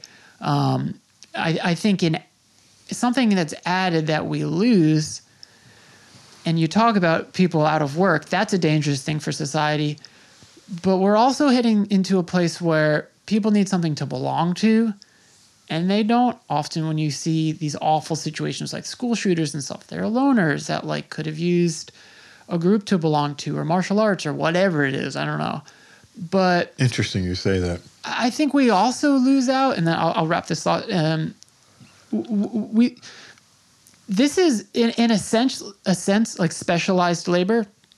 These men are important because not everybody's doing what they're doing. So they're important to their community. They're important if you want to eat seafood. And I think there's like a certain level of esteem that comes with that. If you want to make boats, if you want to make hardware, if you want to hydraulics, I mean, this is not an industry that you can just take a scalpel and cut out and not affect anybody else. Right. And Obama said it, there's a value chain from a business that runs back through the community. And so who's employing more and more people is almost like bureaucracy and civil service. And like, I'll punch up to myself. I teach, and I think that's very noble. I come from generations of teachers. I agree with you 100%. Right. But maybe people disagree with me. Like, I don't think it's difficult to sort of like learn the craft of teaching. But I guess with civil service jobs, I think that there are elements of them where people feel good about it. But there's a lot of jobs where people just sit behind a computer and they're filling a seat for 8 hours a day, and right. They're drawing down a salary and a pension and health benefits, and yet what they do impacts other people. And that's, but if, I mean, I'm a history student. You go back all the way to the Romans. There were bureaucrats changing laws, doing things, and they didn't care how it affected people because they got their money, they got their livelihood, they got their villas. It's think about this, and this was a grim realization for me. Nathaniel Philbrick, great writer, wrote a book about the Pilgrims and the Mayflower, okay? And I heartily recommend this book, along with Grant by Chernow and John Adams by, what's his name? McCulloch. Okay. My point in this was that making money, that mercenary part, that mercantile part is part and parcel of who we are as a country. Okay, we came here to find gold. We came to the Chesapeake to find gold. Well, when we couldn't find gold, it became lumber, and then it became tobacco. But it was here to find money. The idea of religious freedom was tacked on to the fact that we're going to support you and all these people that want to be pilgrims to go to Massachusetts to found a colony for religious freedoms. But you owe us because we're paying your trip over there. You have to find some way to give us money back. Okay, pay us back for our investment. Extrapolate that up to the American Revolution. Washington and Steuben are at Valley Forge. It's freaking cold. They got to cut trees down. They need hand axes, okay? So they go to the metallurgy industry in that country at the time, not the United States, but the colonies, and said, we need hand axes. So these guys said, yeah, sure, we'll make you hundreds of hand axes. Well, when it came time to put the steel edge in the soft iron of the axe head, they kept the steel and didn't think twice about it. So they sent these axes off to these guys in the frozen woods around Valley Forge to chop down trees that just did nothing but dent. They didn't cut the trees down. You know, it's in our culture, and it's not a pretty spot. It's not a good thing to realize that's in our blood. We were founded on this shit. It's woven in there. You can't make good tar without getting any on you. You know, it's depressing. I studied martial arts for years, Japanese sword specifically, cool. and the Zen Buddhist philosophy that went along with the samurai and everything. And to know and not to act is not to know, period. And it depends on the citizenry in this country to know. And right now, if what you're knowing comes from 4 or 5 like-minded, siloed pieces of information, you don't know. And then every time you open your mouth, you hurt other people. We have to learn. And it drives me nuts, this polarization. And it's not just in the last 10 years. It goes way, way, way back. Even before Newt Gingrich wasted the Republicans owning the majority in the House and the Senate. But having studied Buddhism, we are all on this voyage to become better human beings, period. And if we're not doing that, then we're wasting this life. I mean, I've done a lot of shit that I can kind of regret. But if I go back in time and change those things, I'm not where I am now, and I'm not who I am right now. So I'm just trying to do better. And I like the underdog. So I advocate for the watermen. And I have the time. I can do that for them. And they trust me to do that for them. They trust me to do that with my paintings and my lectures and my photographs and the columns that I write. And I'm grateful for that trust. I am. I can't tell you how many times I've been on a dock and I've met watermen that I don't know, and the guy that I've been oystering or crabbing or fishing with goes, yeah, this is Marc Castelli. And he goes, oh, you're the guy that writes those things. Cool. But they know that, and they like that. But the people that I'm aiming it at, I so very rarely ever hear from them. I didn't know. If I had known, what can I do? Who can I write? I very rarely ever hear that. As I was fumbling my way through that last point, I realized I could have been way more concise. But I guess the point that I was making was that I'm just sort of fearful of a society in which people don't feel like they belong or have a purpose. I think that's a dangerous thing. And getting rid of specialized jobs, I think, contributes to that. But this is sort of perfect as we paused here. You had me look through your sketchbook, and first of all, it's freaking unreal how lifelike your pictures are. But there's I've been at this a long time. Yeah. There's a barn here. I'm new to the area because I'm not from the area, but my dad's new to the area, so I don't know all the street names, but he's over by the Brampton Inn, and there's the main road that takes you to the roundabout that brings you to High Street over by Royal Farms. Yeah. Route 20. That's the one that'll take you out to Rock Hall. It goes by the Brampton Inn. Yes. But branching off of that, if you're heading towards High Street, towards that traffic circle, there's a road. And Flatland. Yes. And there is an abandoned barn there. Yeah. That's so beautiful and creepy at the same time. And I'm doing this project. I hope I can take your picture later with disposable cameras. And I went there recently, and as I got nearer to it, it sounds so stupid, but I almost heard a whispering, you'd hear in a horror movie. It's probably the wind, but just a shh. And then I looked up and there's this giant turkey vulture looking down on me from inside of this like rotted out barn. And I'm like, I'm getting the hell out of here before something weird happens. But it's leading a lot me. of cultural baggage to vultures. Yeah, probably some trauma in there somewhere. But it's leading me to unpin what you brought up before, in which you said you've been to all these incredible places. Oman, I'm insanely jealous that you got to go there. But you said this is your favorite place. Oh, yeah. Why? I mean, I've been a lot of places. I've been to India a lot, lived in Burma, Japan. My youngest brother was born there. I loved Finland. I got to go halseining on a small lake in Finland. It just 3 or 4 of us in a little boat. It was fun. You know, and I lived in West Michigan for 12 years. I lived in Colorado for 12 years. I've seen a lot of places in the world, seen a lot of incredible poverty, lack of respect for the human life. Here, though, I never thought I'd live someplace where it's so freaking flat. You know, I've lived in the mountains, and I love the mountains. My wife, Phyllis, just loves the mountains. There is something here. And Chestertown is an odd place. Back in the late 60s, early 70s, the hippies used to, they'd make an A-frame out of their elbows on a map of the country and their hands together at the top, and they would suspend this magical crystal, quote unquote, on a string, and it would be like a Ouija board. And wherever this crystal ended up when it stopped swinging, even if it wasn't supposedly it wasn't going to point perpendicular to the surface, if it pointed someplace, that's where you should live.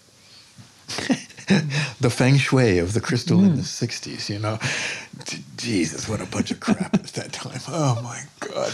But I do understand the motivation of wanting to have a subconscious affinity to some place. And I have it here. I mean, I liked West Michigan, and I loved it. That's where I learned how to sail boats. It's where I began my affinity for water. I have thousands of photographs of a beach on Lake Michigan. I used to walk it, and Phyllis and I would ski it and walk it all year long, of water. And it was always a mystery to me. But I was more interested in painting boats, the objects around water. And I got older, all right? And I've been living here for 27 years now. There is a lot to getting older. There is a lot to settling down someplace.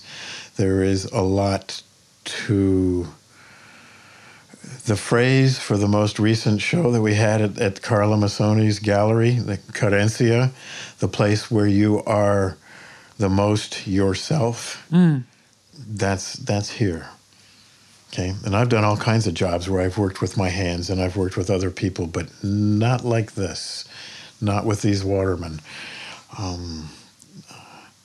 And I never painted people before. I figured it this way. If there's a boat in my picture, a painting, the human presence is implied. Because I hated drawing people and I hated painting. Oh my God, I hated life drawing classes in college so much that I would just walk out. So there's so much here. When we walk the dog 2-3 times a day here, I take a camera with me. Through the whole part of the main course of the pandemic, I kept like a photo. It's like a diary of photographs of the skies and the trees and the seasons as they changed, and people's flowers in their yards and everything. And I still do it. I always have a camera with me. And my mom was a professional photographer. My father was a photographer for the military and for geography and all of that. Here is where so many things that I am kind of dovetailed and became closer knit, more inextricably interwoven. And I'm older. I don't want to go anyplace new. I like this place. Most of my friends are people who are born and bred here. And they bring a whole dynamic to the conversation and to what you're doing. I was talking to Johnny Kinnaman. He's a boat builder on Tillman Island. And we've gotten to be very close over the last 2 or 3 years. He's 85 years old. He and his son are building boats. They've probably built over 350 boats, work boats. And we had this conversation about something that happened on the island the last time I was down there. And he was talking about somebody, and he said, you know, she's a rap and a half short. Which means not quite all there. Okay. Because a rap and a half is the line on the boat, wrap around the cleat, you know, and a half to cinch it. And she's a rap and a half short. And it's that kind of stuff that makes my paintings, they animate them for me. Andrew Wyeth said, if you do this long enough, you can start to tell jokes and stories to yourself in your paintings. You become fluent in the language of the paint. And I'm almost there. I'm almost there. I mean, this last show, it's on until the end of December here in another week. It was a huge leap forward as a body of work. And people responded. I don't know why, but the reaction was insane. Better than we've really truly ever had in the 27 years that we've been Artist Gallery. So this is where and I was so bummed out that when our kids had children, our youngest daughter, her children's born in Annapolis, because the hospitals and the wards on the Eastern Shore closed down. I wanted kids born and bred born and raised on this shore. Because if you're not from here, no matter how much time you spend here. Chestertown is having trouble keeping young people, right? Oh, yeah. Yeah. I'll tell you, Michael Buckley, I don't know, do you know him? He does voices on the Chesapeake. Okay. I've heard my dad reference it. Yeah. Okay. He asked me if I would be willing to be interviewed by 2 kids at Washington College in the program. I said, yeah, sure. Another chance to just talk about this place that I love so much and the people in it. And one of them asked me, do watermen value what you do? What do your paintings mean to them? And the story was about a waterman named Willie Beck. And with anybody's listening to this in Rock Hall, they're going to like this story because it's so classically Willie Beck. And he passed away a few years ago. He's in Maggie's, which is a waterman's bar in Rock Hall, and somebody throws open the back door and runs in and says, Willie, your house is on fire. And he looks at him and he goes, hey, fuck you, it's not on fire. He goes, no, it's on fire. And he goes, oh, bullshit, it's not on fire. Fuck you. He goes, Willie, the fire chief and the police chief are at your house. It's on fire. And he goes, God damn it. So he gets in his truck, he drives. Sure as shit, his house is on fire when he gets there. There's fire trucks there, the police chief's there, the fire chief's there. And Willie walks right past the police line and goes into the house, and he takes his painting off the wall. And I referenced this earlier of him and his father oystering on the Chester River. He takes it off the wall, and he walks out of the house, and he looks at the fire chief, and he goes, you can let the bitch burn. Now that answered the question. I mean, that's legendary. Do my paintings mean anything to these people that I give them to, or or let them have for next to nothing? The other question goes to what you had just said about young people in Chestertown.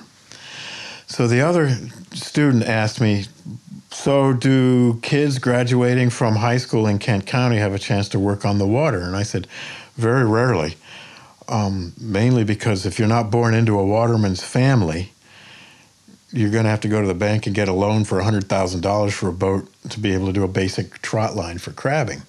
What bank is going to loan a kid out of high school $100,000 to go into a business where that bank and everybody that works in it reads constantly about how this is a dying industry and the resources aren't there and the watermen are raping the bay for oysters? And I mean, what bank's going to loan this kid this money? So now he's got to scramble to find a job.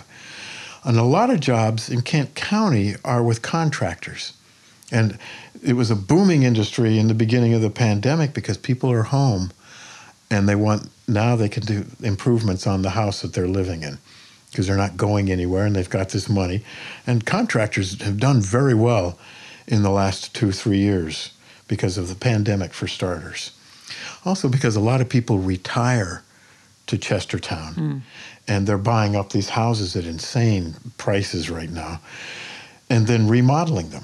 So you've got that dynamic at work. And years ago, Chestertown was like #1 on Times Magazine's list of places to retire. Whoa. So think about the dynamic that is moving here to retire. They're not bringing jobs with them. They're bringing fixed incomes. And they're not really investing in the community or in businesses for which these kids can have jobs. It's tight. It's real tight. 10, 15 years ago, watermen were telling their kids, don't get in this business, because the press was saying, and a lot of watermen were saying, this business won't last 10 years. And it's still here. I was out oystering Friday last week out of Mount Vernon. 2 hours to get there. I leave here at 3:45 in the morning. Meet him at the dock. We go out and oyster. We had our limit in 1 hour and 15 minutes. All right, 20 bushels. There must have been 50, 60 boats, 2 different gear types out there oystering.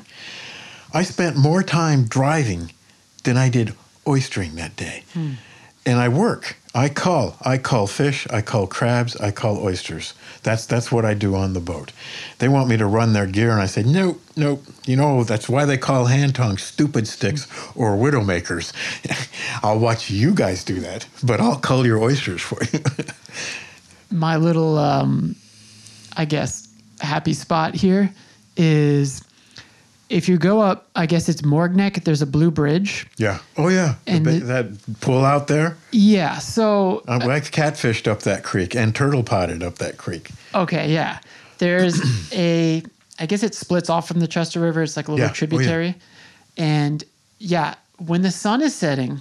Oh, my God. The catfish are jumping out of there. But the sun sets below the tree line, and there's the water forms a horseshoe there along the road, and you can come off, and the sun sets behind the tree line and just sets off in like orange and pink. But there are 2 houses tucked into the horseshoe. Right. And when the sun goes down, the light coming from the windows of those houses in the pitch black reflecting off the water. It's like through the houses. It's coming through the houses, through the windows. It's like a storybook. Isn't it amazing? Unreal. And now you know one reason why I love to live here. Yeah. But you see sunsets. I don't. I see sunrises. Watermen very rarely see sunsets unless it's from their house or they're driving somewhere. Even driving down to like Turner's Creek out of Kennedyville, when they're getting ready to cut the winter wheat, so it's this gold color at sunrise. I've taken so many pictures of these fields. This is a beautiful place to live. And there's a double-edged sword here. I get to see things on the water that 95% of the people that live here don't get to see. Because 1, they don't have a boat. 2, they don't get up at 4 o'clock in the morning to go down to the dock and just wait for the sun to come up and see and watch that whole change come about. This is a remarkably beautiful place. The bay, the rivers, the coves and guts. It truly is someplace worth painting, worth photographing, worth drawing and writing about. And I get to do it 2-3 times a week. I married the right woman 40 years ago. This is our second marriage, but she let me quit driving heavy equipment in a sand mine when we were living in West Michigan, and said, look, you know, if you hate it so much, and there's a lot of union politics going, backstabbing and whatnot, why don't you just quit and just start doing your artwork full time? You know, and I come from a military family. The man earns the living. And it was like, I was kind of lost for a couple of weeks there. And then I figured out in the summer, I can go sailing for a couple hours every day with my buds. And in the winter, I can go cross-country skiing every day and still get 6, 7, 8 hours worth of artwork in every day. What a responsibility she gave me. And thank God she did. That's a keeper. Oh, God, yes. I am not able to do even what I'm doing now without her confidence and her faith and her consistency in being there for me all the time. That's beautiful. You know, and Carla Masoni has the same faith in my work all these years. Just a wonderful gallery, and what a wonderful person to... It's not a business relationship. It's very close, very close. She protects me. She protects my work. You're not the easiest person to get a hold of. No. I'm actually patting myself on the back a little bit in that I'm sitting across from you right now. I believe so. I had seen your work, and probably you could tell, like, topically through other episodes, I'm very interested in that. And then also just, it's beautiful. So I was like, I'd love to try to find him. Hasn't been too difficult contacting people around here. It's way harder in New York to do episodes because people have more of an attitude of like of coolness. And, you know, I'm not NPR or something big that like, but I think on your website, the contact goes through like Carla in the gallery. Yeah, she screens everything. Okay. So, you know, I was kind of resigned to like, I probably won't ever see him. But I was in the bookstore. Every time we come here, we go to the bookstore. Tom Martin. One of my favorite people in this town. And one of the best used bookstores. Oh, God, yeah. Freaking anywhere. Well, like, they always have good stuff. He is a bibliophile, truly. Yeah. So... That's right. You got my contact information from him. So when my girlfriend and I come here and we visit, every time we just load up on books. I'm like 100 books behind at home. Like, I can't catch up, but I can't not go. Wait till you see the studio. Okay, I'm excited. Books.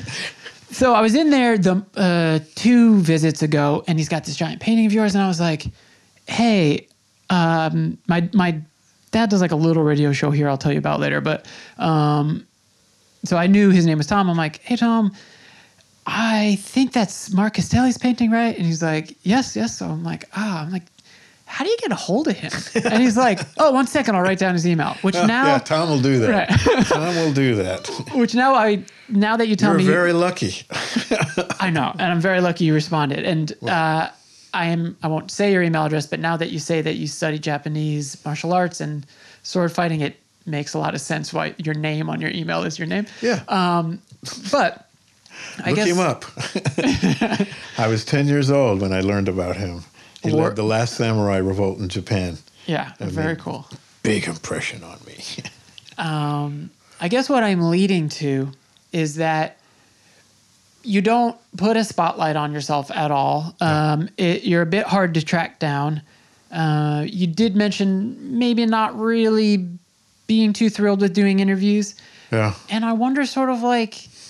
No good has ever come from an interview. That was the line I wrote back to you. You did. Yeah. And so I wonder, I guess sort of, I don't know if it's too simple to say like why, but like how do you see yourself in like the ecosystem of like artists maybe? And I don't give a shit. I don't mix well with other artists. I don't seek out other artists. I love that. I don't have enough time for that. You know, be honest with you, I'm just now figuring some shit out. And art for me is not a socializing thing. If you are well adjusted socially, you're not going to be an artist. You have to be maladjusted somehow. You have to find in the act of creating art a safe place. So I graduated from high school. I was 4'9" and I weighed 98 pounds. Whoa. Think about that. So, and we moved every 2 years. I just had 2 younger brothers. That was my mom and my dad. That was consistent socializing. So artwork was where I was the safest. You know, and then we lived in Burma, and you could go swimming in an old British Empire swimming club there that had competitions on Saturday. So we would go race. You know, and when I moved to Colorado, I swam Junior Olympics. I swam in competition for 13 years. But it was just very small groups of people that I was comfortable with. So I love talking, obviously. But I don't like, this is going to open me up to a whole wide range of people.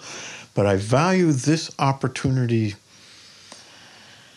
because it's not like an interview where 99.9% of the people that have ever interviewed me have their own agenda and their own idea as to who I am and what I am. And there are so many errors, so many misrepresentations, so much hyperbole. Just, I don't have time for bullshit. I really don't. And so many interviews are just bullshit. Yeah. I would much rather, if it was a magazine, my photographs And I wrote captions for every one of these paintings in the last 2 shows. They're not captions. They're full-fledged essays about what's in those paintings. And the politics maybe, or about the time of day, or about the gear, or the story that went with it. And Carla, God bless her for asking me to do this. This is the beginnings of a book about my paintings and my drawings and what I'm doing, you know. But I've been doing artwork all my life. 1979 to 1989, we were talking about the underdog. And my brother was in the Foreign Office, and his first tour was in Pakistan. The Russians invaded Afghanistan in 79 and didn't leave till 89. And I became fascinated with this war, this 16th century mentality fighting a 21st century technology and winning. And they still did. You know, what idiot would go to Afghanistan knowing that Alexander the Great had to marry his way through there? The Mughals had to fight their whole way through there. The Brits got thrown out of there several times, and then the Russians got thrown out of there, and we walked in like we were going to be able to do something. Yeah, flash forward to 2002. No. Yes, a 20-year war. Yeah. We should never have gone in there. We should have sent people in there to take care of what we wanted to, but never gone in there like we did. But I did drawings and paintings about that war for 10 years. I focused on that. And the penultimate, I was a member of the Committee for Free Afghanistan to fight the Soviets. I mean, I did a lot of work. I worked with a guy to develop a comic book about basic health care in refugee camps based on Islam. You know, you don't wipe your butt with a piece of paper because the Quran is written on paper.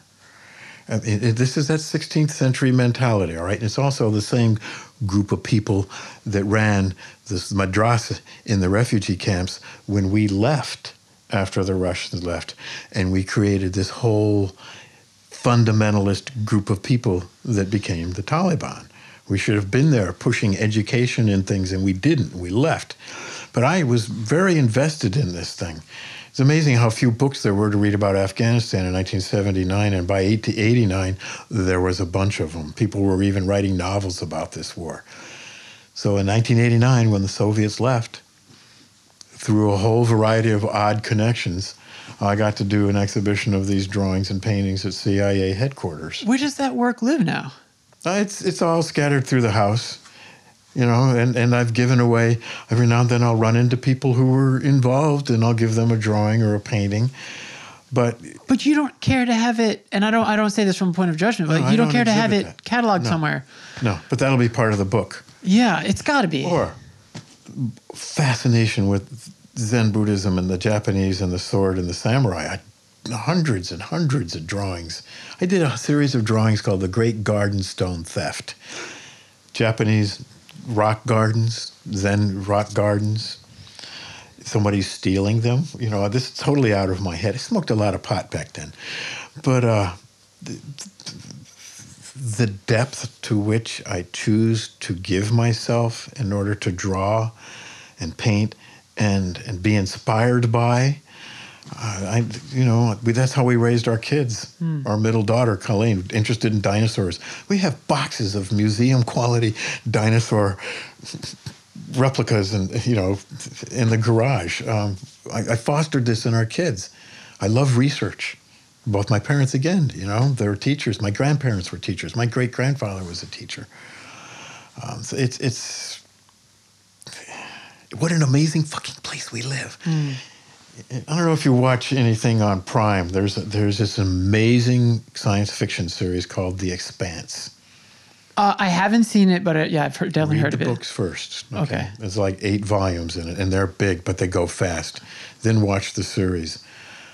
It is what we will be like when we leave this planet, and we have the ability to go places at a much faster rate than we do now. That's society and things. It's fascinating. To me, I mean, when my son was born in my first marriage, I looked at him and said, "You're going to walk on the moon." No, not yet. Now, my grandson, who lives behind me here, he's 7. He knows more about freaking Mars. He's 7. He's reading books about the development of social structures on Mars. He's reading about the development of geography and industry on Mars. And it's like, he's 7 years old. He's fucking brilliant. He's going to go. He wants to go. God bless him.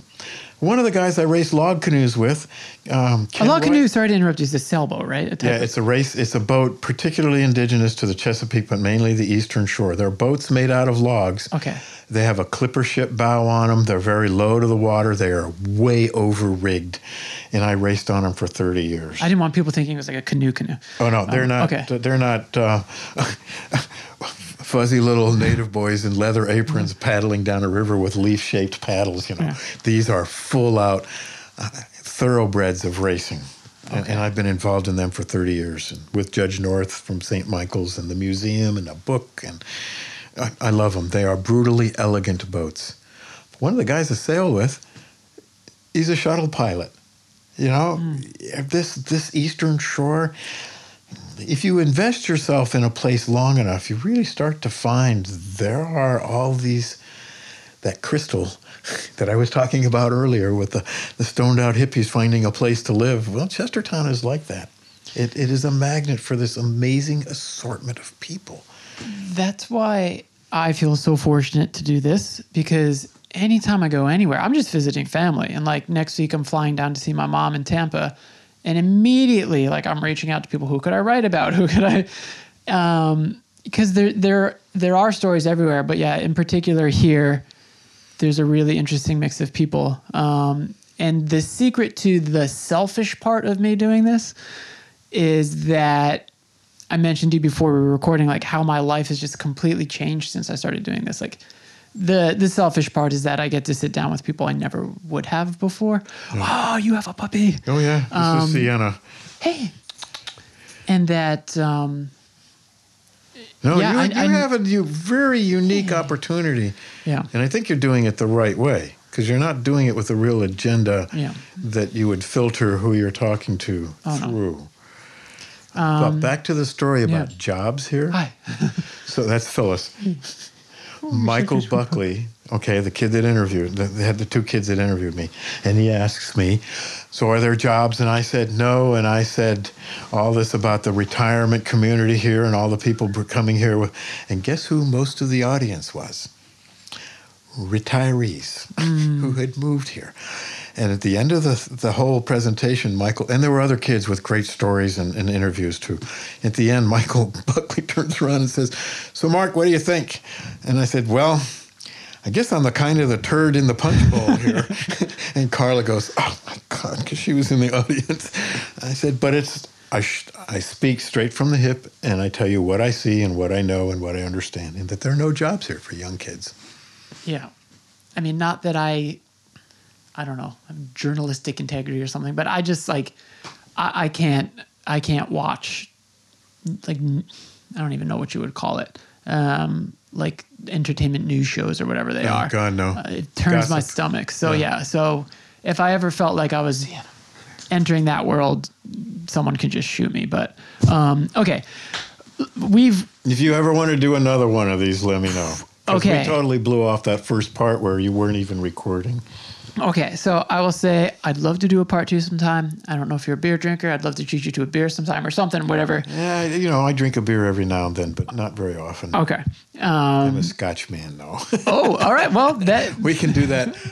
That'll loosen the tongue up way beyond what you want to do. So that'll be part 2 then. Yeah, this was a nice chunky 2 hours. So there's a lot of meat in there. Yeah. There's a lot of points that can just be even developed on even further. It's like I said, I started down here racing log canoes. And the gentleman who made the sculpture of the baseball player here in town, Swish Nichols, his wife is a remarkable watercolorist. I was teaching drawing and painting up in the main line outside of Philadelphia. She was a student in class and said, would you come to the house and just do private lessons with my husband and myself? And I said, yeah, sure. And they had a house in Georgetown on the Sassafras River. And when they weren't using it, they said, you and the kids and Phyllis can use the house. That was my introduction to the Eastern Shore, because Ken Herlihy, the sculptor, wanted to do one of these guys out on the springboards that balance the log canoes. And we made arrangements, and I wrote letters and things, and we finally got to go see them. Well, he never made the sculpture. We moved down here 5 years later. I've done over 470 paintings of these boats. And his wife, Pat, had said to me, you might want to go to Rock Hall. And it's an acquired taste, but you're interested in boats and water and things, you might like it. And it's just, I look at it as a cultural anthropological study that just got out of hand. I live it now. And it's the Hemingway part of my growing up in high school. He lived what he wrote. I'm living, and I'm so fucking lucky I get to live what I paint. I love that. Well, thank you, Mark. My pleasure, man. Cheers. My pleasure. All right, Voyagers, that is a wrap on episode 256 of the Voyages of Tim Vetter podcast. Thanks so much to Marc for having me in his home and for having this conversation with me. This one felt really cool and really special, and I'm very fortunate to be doing what I'm doing. Wanted to add an addendum of sorts. I had made a statement that perhaps for the watermen, what they might consider mundane or just like a normal part of their job is something that Marc is capturing. And he wrote to me afterwards and he said, what watermen might call mundane is for others a mystery revealed, a moment of bliss or inspiration for me, a conjugation of light, shapes, figures, and pattern. That's really beautiful, and that is an artist's eye, and it's something that I think if you can sort of turn down the noise of life, you can capture some of those moments that he is describing there. And the noise might be electronics, it might be your phone, it might be just like the chatter in your own head. Marc discussed studying Buddhism in this conversation, and I think in a sense that relates to that statement that I just read that he wrote to me, and that you can miss a whole lot when there's too much noise going on, whether that's actual noise or sort of the noise inside your head. So if you make resolutions, I don't know, if you head into 2022, maybe something that you think about is just trying to notice those beautiful moments that exist all around us that we often miss because we're preoccupied with work or anxiety or too many thoughts in our head, or we're reaching for our phone every 2 seconds or whatever. Something that I think I work on now, but I'm going to try to be a little bit more conscious about. So hope you enjoyed this conversation, folks, and I hope you have a great holiday season here and you get to visit your loved ones and let them know that you love them. I love doing these conversations. I'm getting excited for 2022 because I know I'll be doing some more traveling, and I'm starting to reach out to people and make a list of guests that I'd love to have on. So hopefully I get a lot more episodes next year, and I'm always happy to have you along for the ride. So for now, I'm going to sign off and say, as always, please, please, please take care of each other. I will catch you very soon. Bye-bye.